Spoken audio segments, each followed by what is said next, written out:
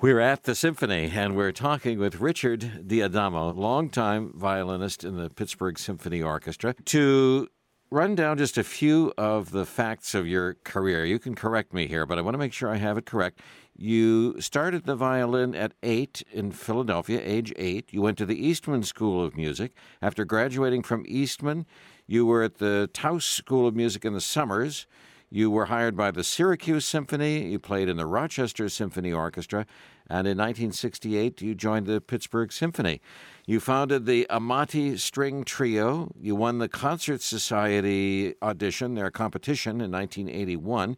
And you played with David Stock and the Pittsburgh New Music Ensemble, a piece by Thomas Jansen, which is called Harlequin for Richard D'Adamo. You were the concertmaster and a soloist on several occasions with the Edgewood Symphony Orchestra.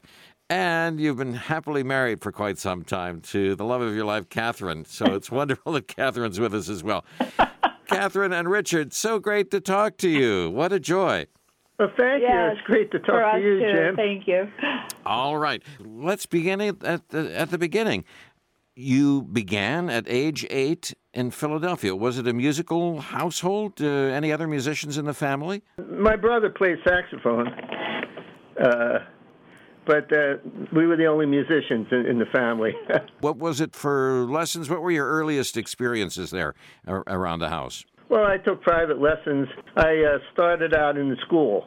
I was in 3rd grade. So I took lessons through the Philadelphia School Board, and then my dad said, it's time to get you a teacher, a private teacher. He got me a private teacher from the Philadelphia Orchestra. His name was Armand DiCamillo. And then I studied. He would come to my house and teach me privately, and that's pretty much what I did. Then I went through school. I got through high school. I studied privately with him. So I just kept studying and playing with the All City Orchestra in Philadelphia, and then when I was in my senior year, I was concertmaster of the All City Orchestra. That's how I got a scholarship to go to the Eastman School of Music. And when did you know that music was going to be your focus, that you wanted to do music as much as possible? Do you remember when that was? Yes, from the very beginning. I mean, they used to say I would eat and sleep music. I'm going to go back a little bit. I was sitting in 3rd grade, actually. I was sitting there, and they came around to the music department came around to the school, to my classroom, and said, would anyone like to play violin? We have 5 violins. I raised my hand because I wanted to go down and sign up, and I didn't get selected. There was 6 of us. I raised my hand, and I wasn't selected to play. They did tell me, don't worry about it. We'll see what happens. Somebody will probably drop out down the road, and we'll have a violin for you. And sure enough, in a few weeks, I got called back down to the music room and said, you have your violins to pick from. So I raised my hand, and I got started, and that was it. And I was actually the only one that stayed with it, because when I graduated, there wasn't another violin in the class. So it was kind of ironic. Please share any memory you have of the Eastman School. What was it like at Eastman when you were there? Eastman was a great school. I really liked Eastman a lot, very much. Very professional, great competition. People were very friendly. And did you pursue chamber music there? Did you play in the orchestra? You must have done it all, I'm guessing. And who were your teachers there at Eastman? No, I studied with Joseph Knitzer. He was my violin teacher. Tell me about Knitzer. What do you remember? Oh, he was an excellent, wonderful teacher, excellent musician. Just enjoyed studying with him very, very much. And then, Joseph Knitzer left Eastman. I studied with him for 2 years. He decided to go to Michigan to teach. And when he went to Michigan, Carol Glenn came to Rochester. I love Carol Glenn also. Very warm, very supportive teacher. And so I studied with her for 2 years, and then 1 year after Eastman, I studied with her also. So it was 3 years altogether. And Carol Glenn, she was very supportive of me. It's really about the teacher, isn't it? The relationship that you have with the teacher. That makes all the difference in the world. And you had two terrific teachers, Knitzer and Glenn. Yes, yes. Now, are there any specific musical events during the Eastman years, concerts, pieces of music that you remember working long and hard on or loving a great deal? And any particular music that shaped you from the years at Eastman?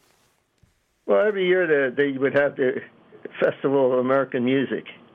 Howard Hanson was the director of the Eastman School of Music, and he would play, have this festival every year in the spring.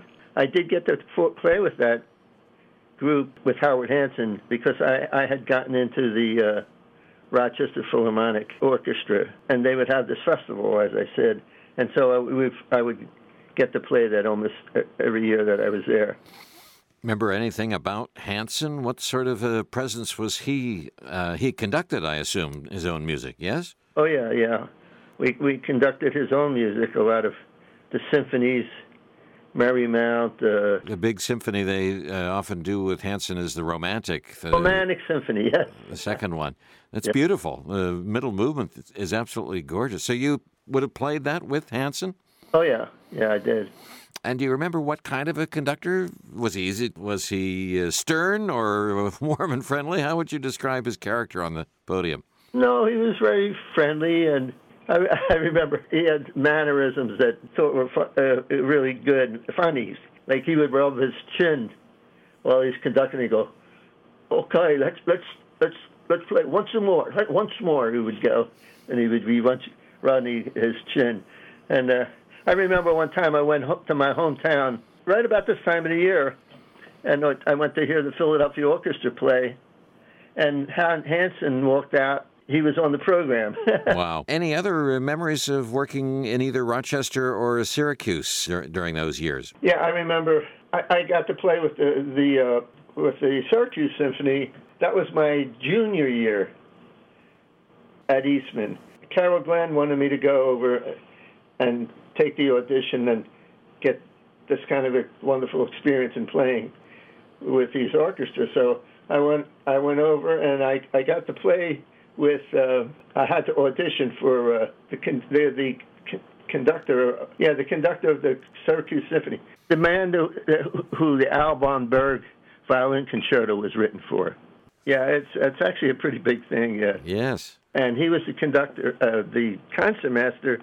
And his wife was principal second violinist. I got to play with, I don't think it's, am I thinking Carl Kritz? The conductor is Carl Kritz. I don't know who. That's right. That's the Carl Kritz was the man I played for to get the job. Yeah. He was the conductor, Carl Kritz.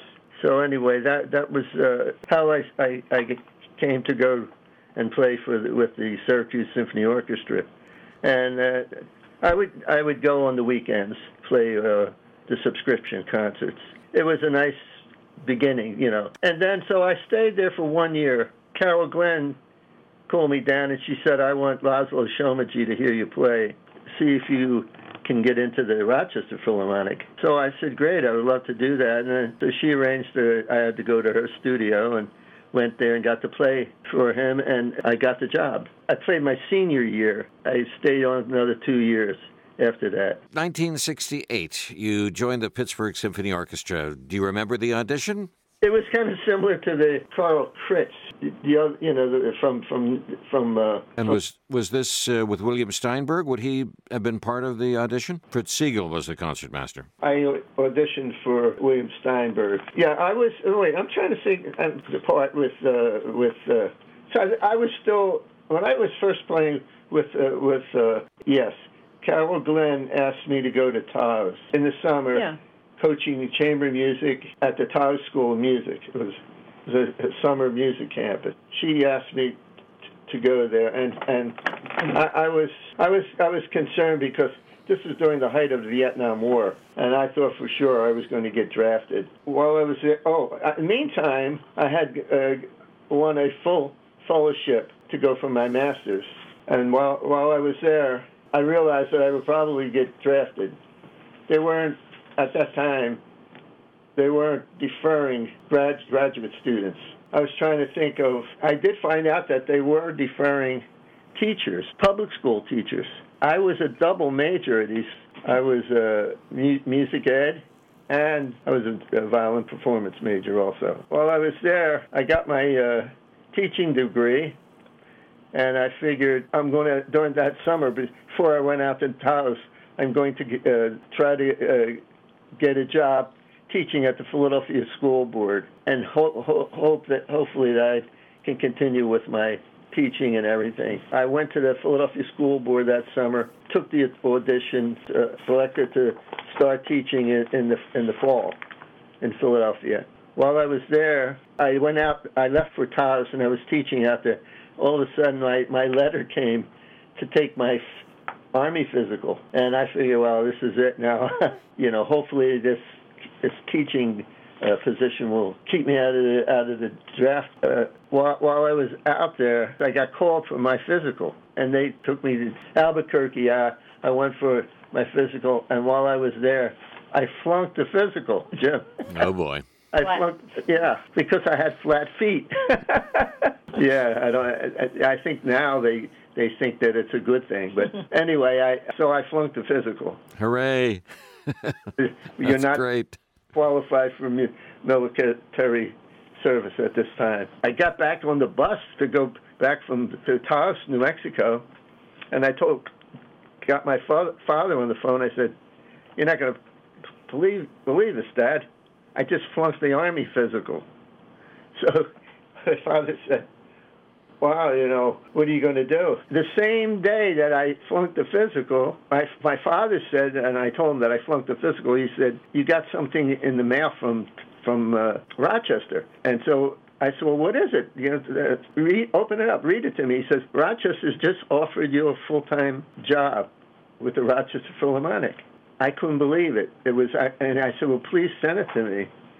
So he sent me the letter, and I immediately said, "I have to see if I can get out of my teaching position."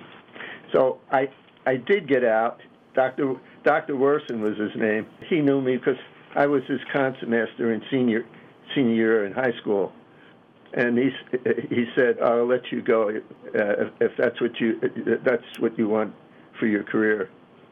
And I said, "Oh, thank you so much." And it turned out that I signed a contract for Rochester, and that's when that fall I went back to Rochester. So what I'm trying to say is my whole career seemed to come to life in one day, one afternoon. And I stayed with Rochester for 3 years, and then I saw a vacancy with the Pittsburgh Symphony, and I knew that my violin teacher, Armand DiCamillo, played in the Pittsburgh Symphony Orchestra. I saw that my teacher was there, and I kept thinking, wow, this sounds like a good omen. I have to go back and see if I can follow after my teacher's footsteps. So I came back here and got the job. Have been here ever since.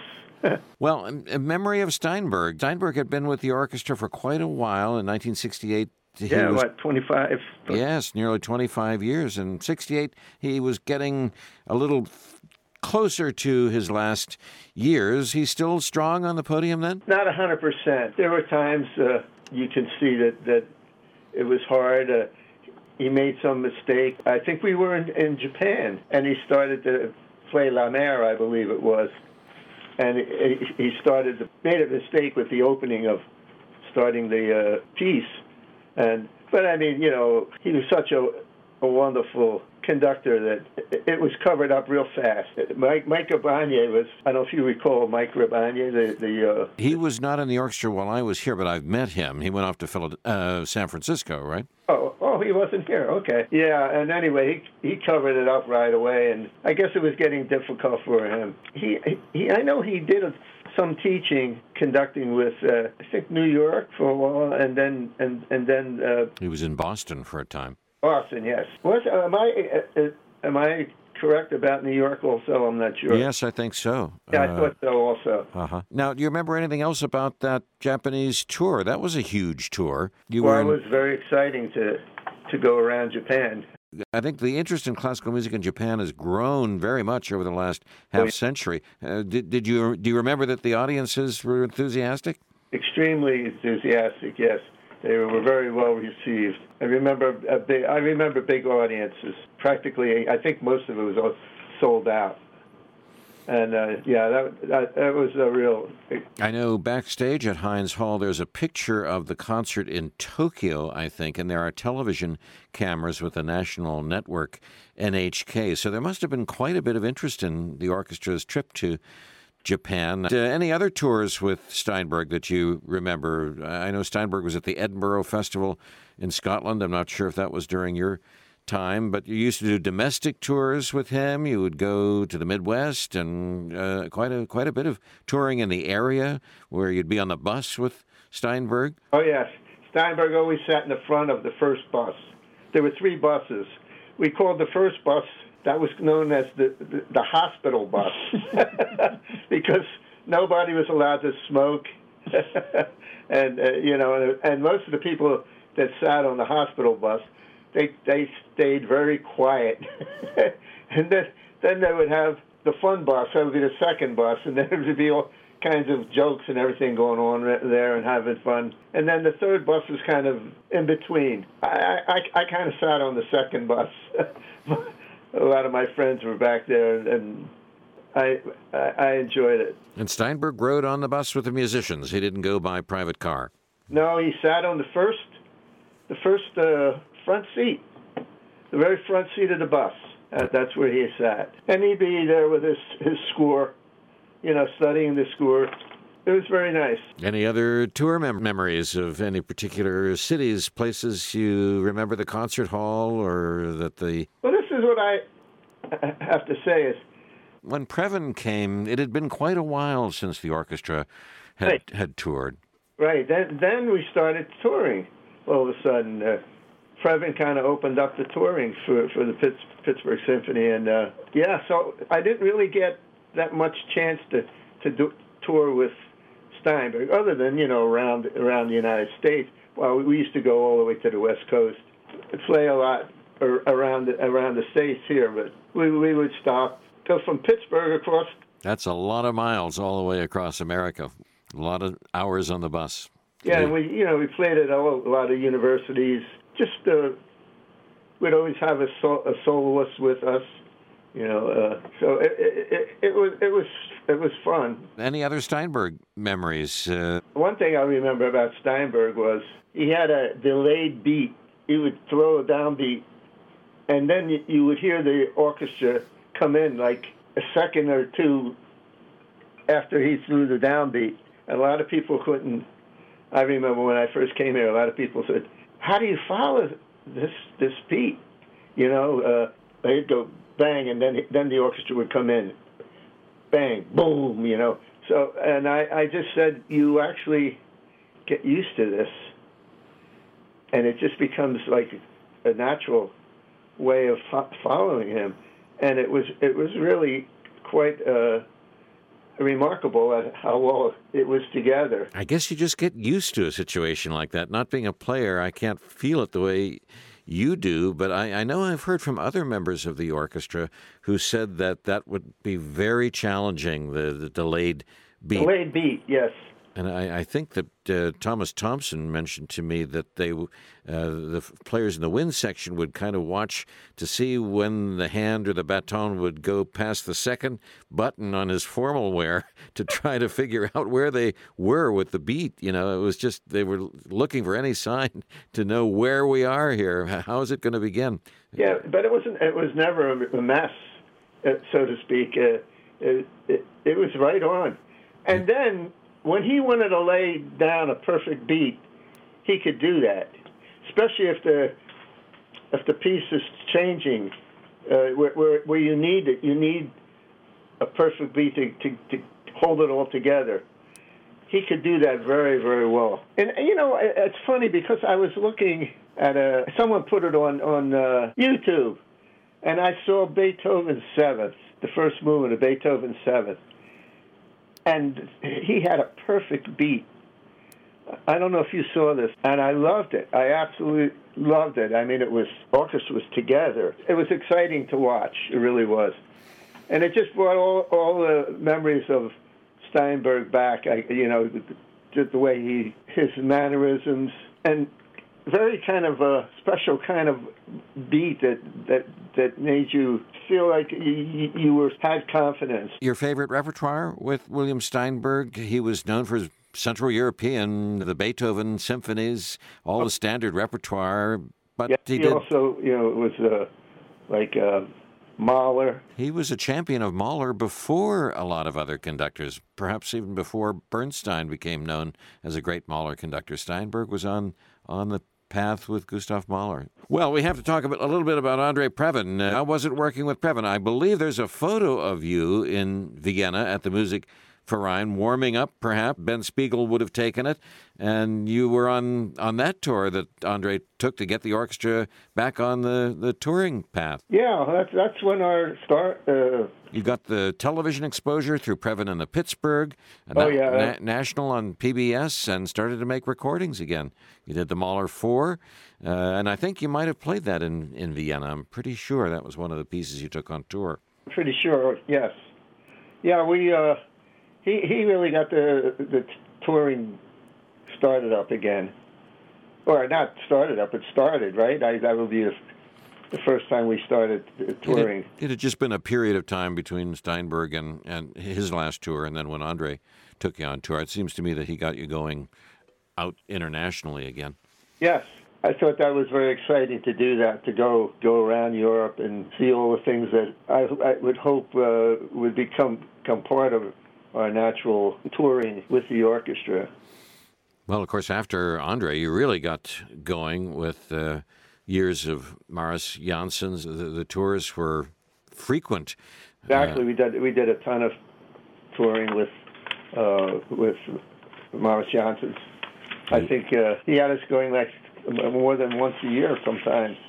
Twice a year we would go over. Now, how about the Previn and the Pittsburgh programs? Do you remember recording those? You did some at Heinz Hall, and some of them you came out to WQED. I was around when you had John Williams conducting Star Wars, and Miklos Rozsa conducted the orchestra in the studio. This was before Star Wars had become the huge international force it is today. Andre and John Williams had been friends in Hollywood. Do you remember making any of those Previn and the Pittsburgh programs? Oh, yes. Yeah, we did quite a few of these ones. And some of the, not just Star Wars, but... Well, you had Andre asked Itzhak Perlman to do a program with you. You had all kinds of things were done with that series. It was the most extensive classical music on PBS during those years, other than Evening at Symphony from Boston. You're right. Yeah, it was quite exciting to do that, and it really did. I think it really put Pittsburgh on the map. And any other memories of what Andre was like personally? He loved to play chamber music, and he enjoyed the orchestra players, I think, as colleagues rather than the old style of being the Kapellmeister, the Fritz Reiner disciplinary mode. He really seemed to enjoy playing the piano and appearing in Mozart with the orchestra. He played Gershwin with you, but he seemed to really enjoy the company of musicians. Yes, he did. He was like a friend to a lot of the musicians, and playing music together, and he enjoyed that, and he was a wonderful jazz musician. And any other impressions of the other music directors that you've worked with? You worked with, we mentioned Maris Janssen's thoughts about the great musicians you've had. Pittsburgh's been really fortunate to have had only the very best. Lorin Maazel. Maazel, absolutely. I always considered Lorin Maazel the Heifetz of the baton. He just had a marvelous baton. Way of teaching was quite remarkable. I enjoyed that period of time with Maazel very much.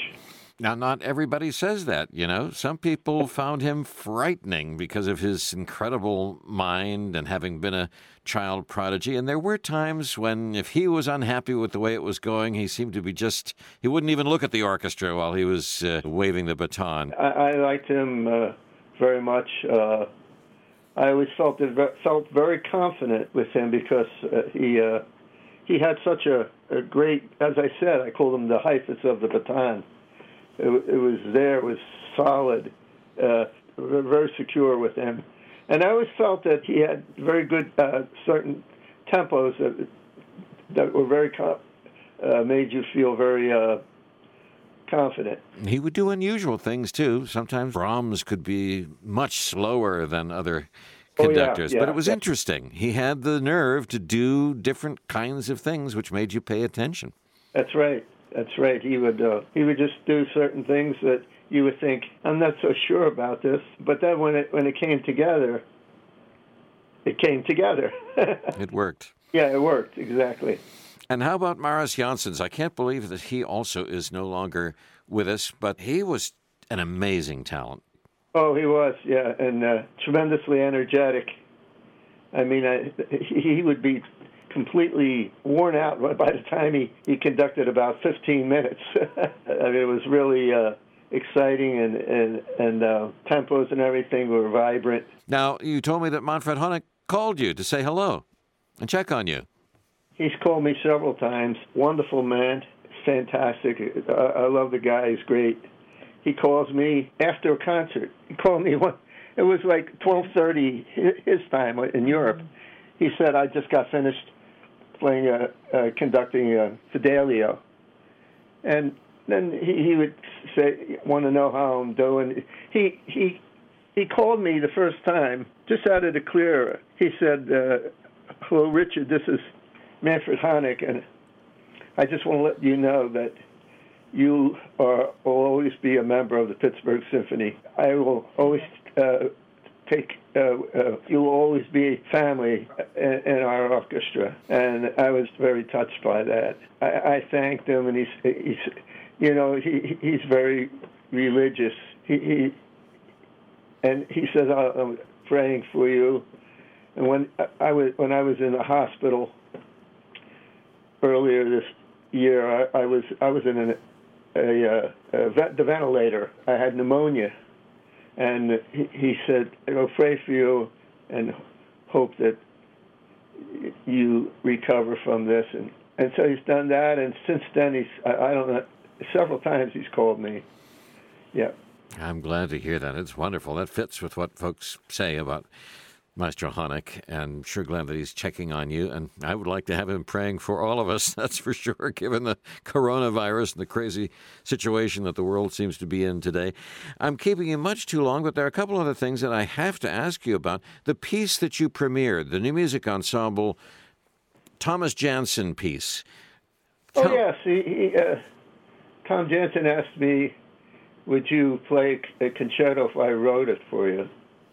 And I said, absolutely. So he wrote this piece called The Harlequin for Richard D'Adamo. I played it for him. I played it at Carlow College, the first performance, and the second performance was in New York Symphony Space. That was the second time I played it for it, and I got reviewed for it. I was very happy. What's his name now? Who's the man that reviewed it? Robert. Yeah. Crone. He wrote that this was at Chatham. He gave me the review, and he said that Richard D'Adamo played the Harlequin, the concerto, with confidence and flair throughout. I was really quite expected of that because a lot of people said that he was pretty hard. I remember Filippini. Connie Filippini says, well, how do you rate? You're the first person I know to get a good review from him. Robert could be tough. There's no question about it. The years you were in the orchestra, one of the things that comes up often among the players in the Pittsburgh Symphony is how powerful playing at the Vatican was with Pope John Paul. Was it the same for you? Were you as impressed as many people are with that event? I was extremely impressed with the Vatican. First time I had ever been there. It was quite exciting to meet a pope for the very first time, because the Pittsburgh Symphony was the first orchestra to ever play for a pope. The Pope was on stage with you, and I felt I was there too, and I have to pinch myself to think of how emotional the whole thing was. It was being televised live, but he actually asked for a bit of Mahler as an encore, which was amazing too. Yes, he did, and his conductor conducted it. Gilbert Levine. Levine, yes. Yeah, that was quite exciting, I think. Yeah, apparently that was the first time he'd ever asked for an encore. Yes, the very first time for an encore. You know, you felt like you got an eye into his soul a little bit. He seemed to be smiling, even though he was in very poor health and wasn't very mobile.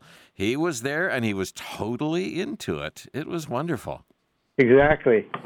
Yeah, I felt that also. Were you able to get around the Vatican at all? Did you see a Mass or see any of the sights? Oh, absolutely. We went to the Vatican Sistine Chapel. We were able to go around and buy some artifacts. You also, during your career, coached the Three Rivers Young People's Orchestra, the Pittsburgh Youth Symphony Orchestra, too, and you taught. You were an adjunct professor at Washington and Jefferson. You actually started the string program there. Would you share some of your memories of working with Tripo and Paiso, working at W&J? Yes, I was first violin coach for Three Young People's Orchestra and the Youth Symphony as well. Youth Symphony, yes. I tried to get those things going. It was lots of fun. I enjoy working with young people. People still get in touch with me. It's very rewarding. And what was the string program like at W&J? That involved a little bit of driving to get to Washington and Jefferson. W&J, yeah, I used to drive down there, coach them on the weekends. I did teach during the week, but there were parts of the weekend, too, that I would go down there. I constantly tried to keep in touch with them. Well, it sounds like your own experiences in South Philadelphia, the learning experience carried with you into your teaching career, and I know that you were inducted into the South Philadelphia Cultural Hall of Fame in 2015. Mario Lanza was too. Yes, he grew up in South Philadelphia, not very far from my house in South Philly. I think he passed away back in 1959. I was quite impressed to get inducted into the same year that Mario Lanza was inducted into the South Philadelphia High School Hall of Fame. It just was marvelous for me to have experienced that. Popular, it became famous from his film work. Mario was amazing. Oh, I know. He had a great voice. Very powerful. He made the great Caruso. I think he made about 10, 12 movies. Well, many famous people graduated from South Philadelphia. South Philly had Mark Richmond, Lucas Richmond's dad. Who else? Well, a lot of the rock and rollers. Chubby Checkers. Fabian,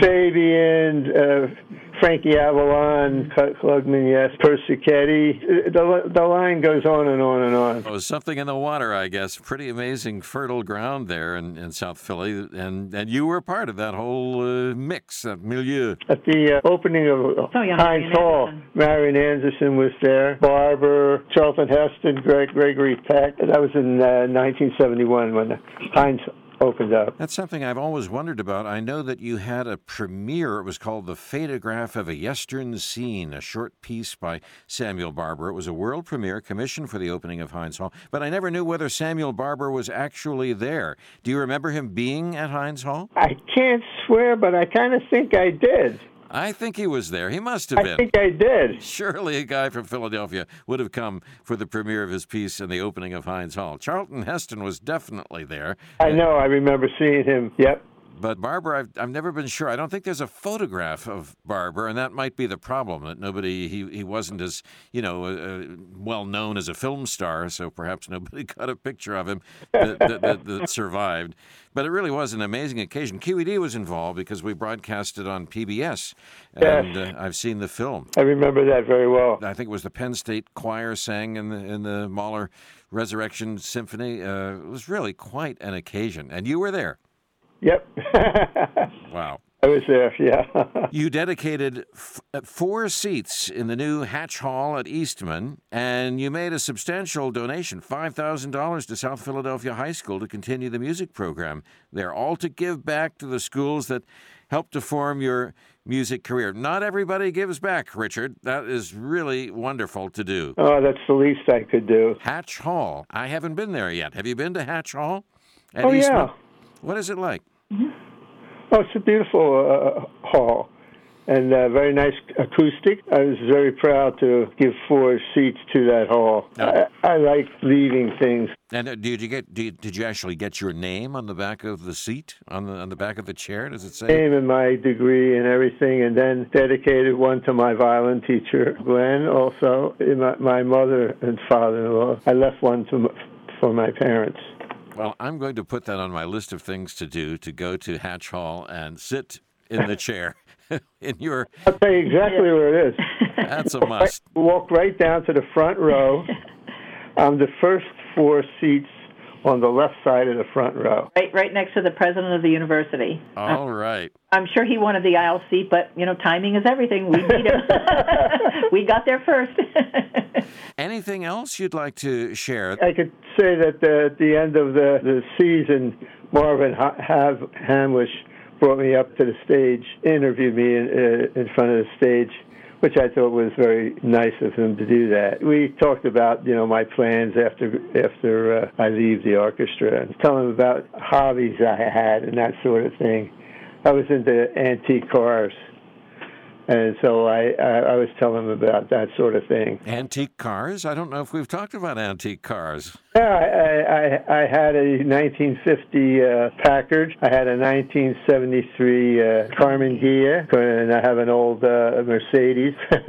And did you enjoy restoring them yourself? Did you get under the hood? I kind of did. We looked. Yeah. Said, wow, that's an engine. Yeah. No, I enjoy driving them and cleaning them up, that sort of thing. I was not mechanically very good at that, repairing them. I just kind of cleaned them up and drove them around and took them to shows and that sort of thing. It was a lot of fun. They Sure. were head turners. Everybody looked at it whenever he would drive. I spent hours in my garage. I put a nice heater in there. And in the wintertime, I would sit there and polish. And everybody was astounded at how shiny they were. I have to ask the story of your love of Kathy. The two of you, you've got to tell me the story of how you met. Oh, yes. That's right.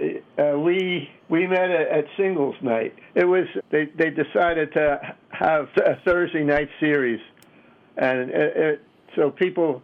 We were trying to get more singles people to come to the concerts. So they would have this series, and they would come, and I don't know if you remember, we used to have people coming, and they opened a bar. I remember it very well. I was there for some of those get-togethers, absolutely. Right. Well, they were nice. That was fun. It was.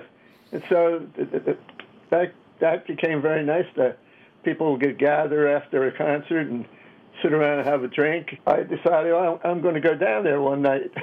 I went to the singles night, and there was a little a trio playing in the bar, and so I walked in and I had a drink, and I was sitting there just having a drink by myself, and all of a sudden, Kathy walks up. She says, "You guys sounded good tonight."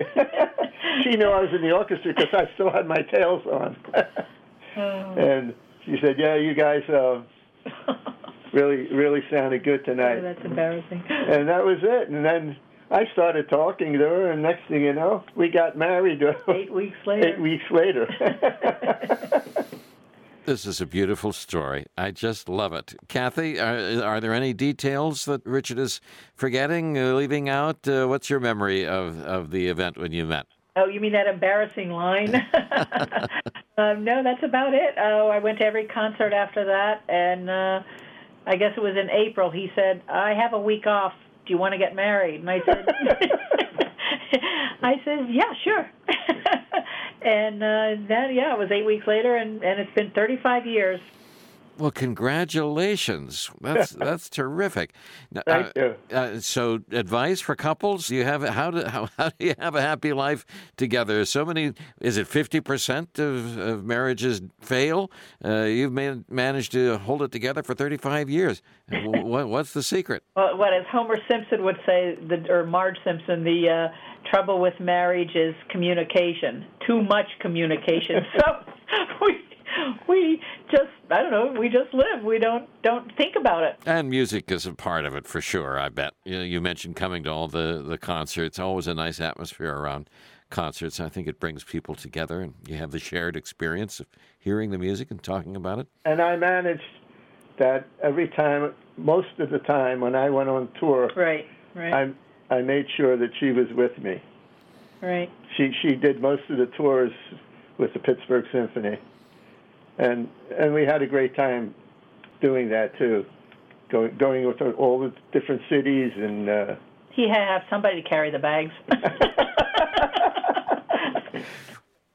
Very good. There are a few other odds and ends that I haven't asked you about. Chamber music playing. You had the Amati Trio, and we were looking for a recording of Bartok Contrasts that you did with Patricia Prentice-Jennings, and I'm going to keep searching through the shelves here until I find it. But what was the occasion for the Bartok? Well, it was Pat Jennings who decided she wanted to perform that piece.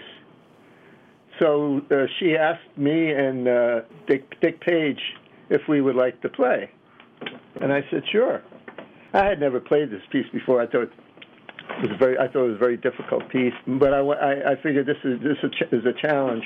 I agreed to do it. So we would get together at Pat's home and rehearse as much as possible, and then came to the time and we did the performance. And I remember Andre Previn was there. He came to the performance. He was very complimentary toward all of us. That's how it came about. You know, I guess it was Pat who decided to do the piece. It was not at Heinz Hall. Carlo, wasn't it? Carlo College. That was at Carlo. Carlo. Any other chamber music memories you'd like to share? The Amati String Trio. Oh, the Amati String. Yeah, we had a little trio that we would play at some of the colleges also. There again, there were many performances, so trying to pick any one particular event, I know, is a challenge. I know I would play at the Road of Shalom, performances with various people from the Pittsburgh Symphony. Roy San and I would play together. Oh yes, I forgot about Edgewood. Roy San had an Edgewood Symphony Orchestra. Would I like to be concertmaster? So I said yes, I would, and I got to play several times with the Edgewood Symphony. And the nice part of it was that Roy just gave me this opportunity to play concertos on their subscription concerts. I got to do Brook Violin Concerto. I did Sibelius there also. What else? The Bach A minor and the E major concertos. I got to play those, and it was a great opportunity for me to do something like that. So I played there for 6 years, concertmaster. I have to ask Kathy if there's anything else that I'm forgetting, anything else you'd like folks to know about Richard D'Adamo. Yeah, his movie career. He was the violin coach for Sienna Miller in the movie The Mysteries of Pittsburgh. Do you remember that? I remember the film, but I didn't know Richard was the coach. He was the coach, and then he... what happened was I wasn't the coach at first. There was another, but then something happened, and there were actually two. I'm not sure how. You were hired as an extra to do that. Yes, and then the girl that hired the people, she I don't know, something happened, and the coach wasn't there anymore, and then she asked me to come in. But then you were actually in the quartet in the museum. Yeah. I sat in on some of the takes that they were doing. But I don't think. I just thought it was fun. The funny line is that I wanted to go down and watch them make the movie, and you said no. Only actors are allowed on the set. So he became very Hollywood overnight.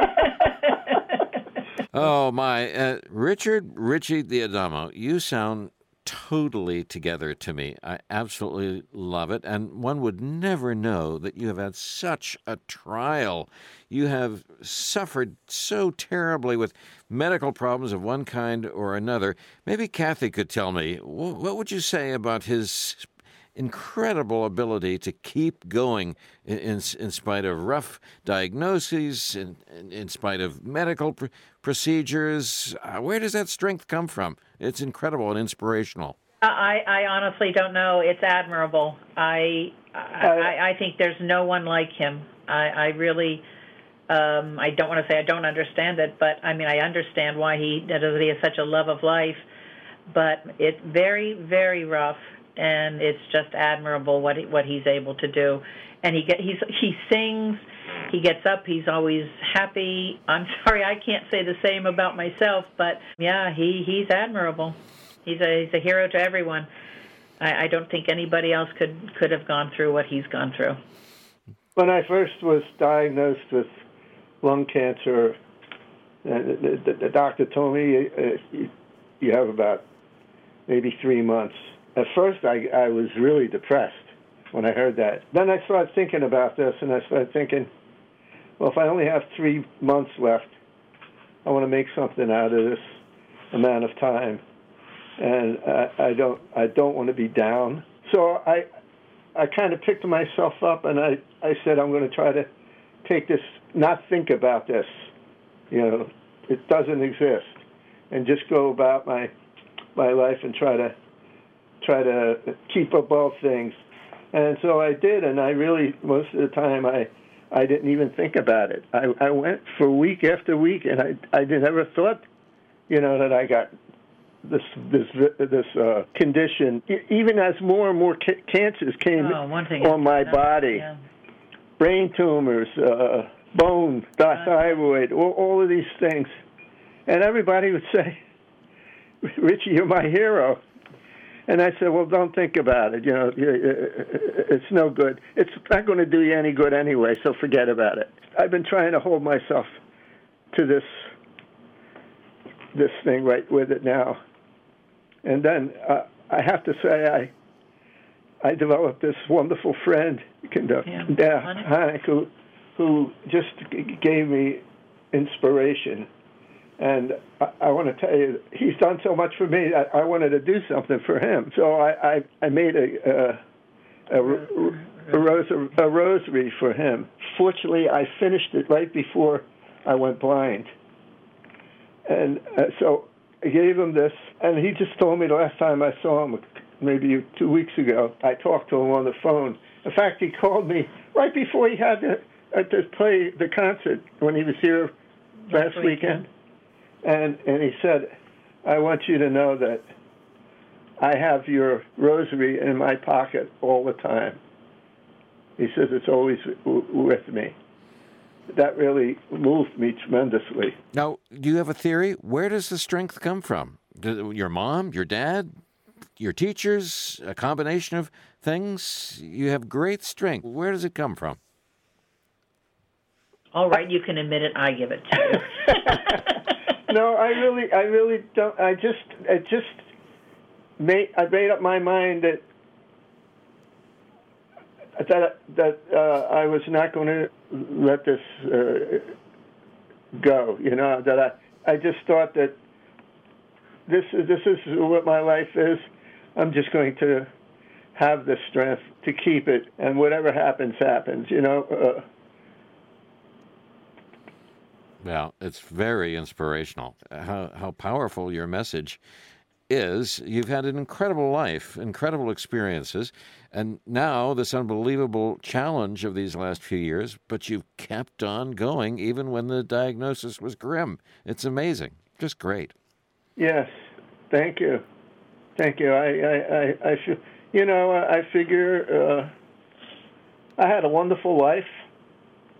I have nothing to regret, so I'm glad that as long as I can maybe inspire some people, that would be great. Well, you also like to say you're used to suffering. You've been married for 35 years. No, I do not. She's a comedian. Yeah. No, that's not true. Yeah. Well, the two of you have made my day. That's all I can say. And having known you for decades, it was always a joy to be with you backstage and see you on my way out to do a pre-concert talk or into the hall just to sit and hear a concert, or on tour, seeing you along the way. You always greeted me so warmly, and I cannot thank you enough. This is the story that everyone has that had the opportunity to meet you, and I just can't thank you enough. And on behalf of those who are not having this incredible privilege of speaking with you, I want to be sure that you know how you have touched so many people, and you are continuing to do so with this wonderful story that you're telling me today. I can't thank you enough, Richie. Oh, thank you so much. It's been such a pleasure to talk with you today. I wish I were just able to speak a little better because of my brain is swollen. He just finished his course of whole brain radiation. Yeah, and so it's difficult for me to remember and to say the words that I would like to say to you. I know what I want to say. I can't get them out. Well, that happens to all of us. I guess we have to close for now, but thank you, both of you, for spending the time with this remarkable story. Since we spoke the last time, I think Kathy mentioned you've been to the doctor and had some good news. I know that's up and down, so I'm glad to hear there was a positive report, your most recent medical visit. Keep it up, will you? I'm trying, Jim, trying to hang in there and go on as long as I can. I love life. That is so great to say. Not everybody does. And life is beautiful. You want to keep it rolling and share the joy with others as much as you can, even when life throws a lemon at you, I guess. That's not the perfect metaphor, but you've really worked very, very hard with your medical staff. It's fantastic. Thank you, Yeah, Jim. he's been hit by a bushel of lemons. That's about enough. We don't need any more lemonade. We can stop hitting him with lemons. Give my love to everyone, Jim.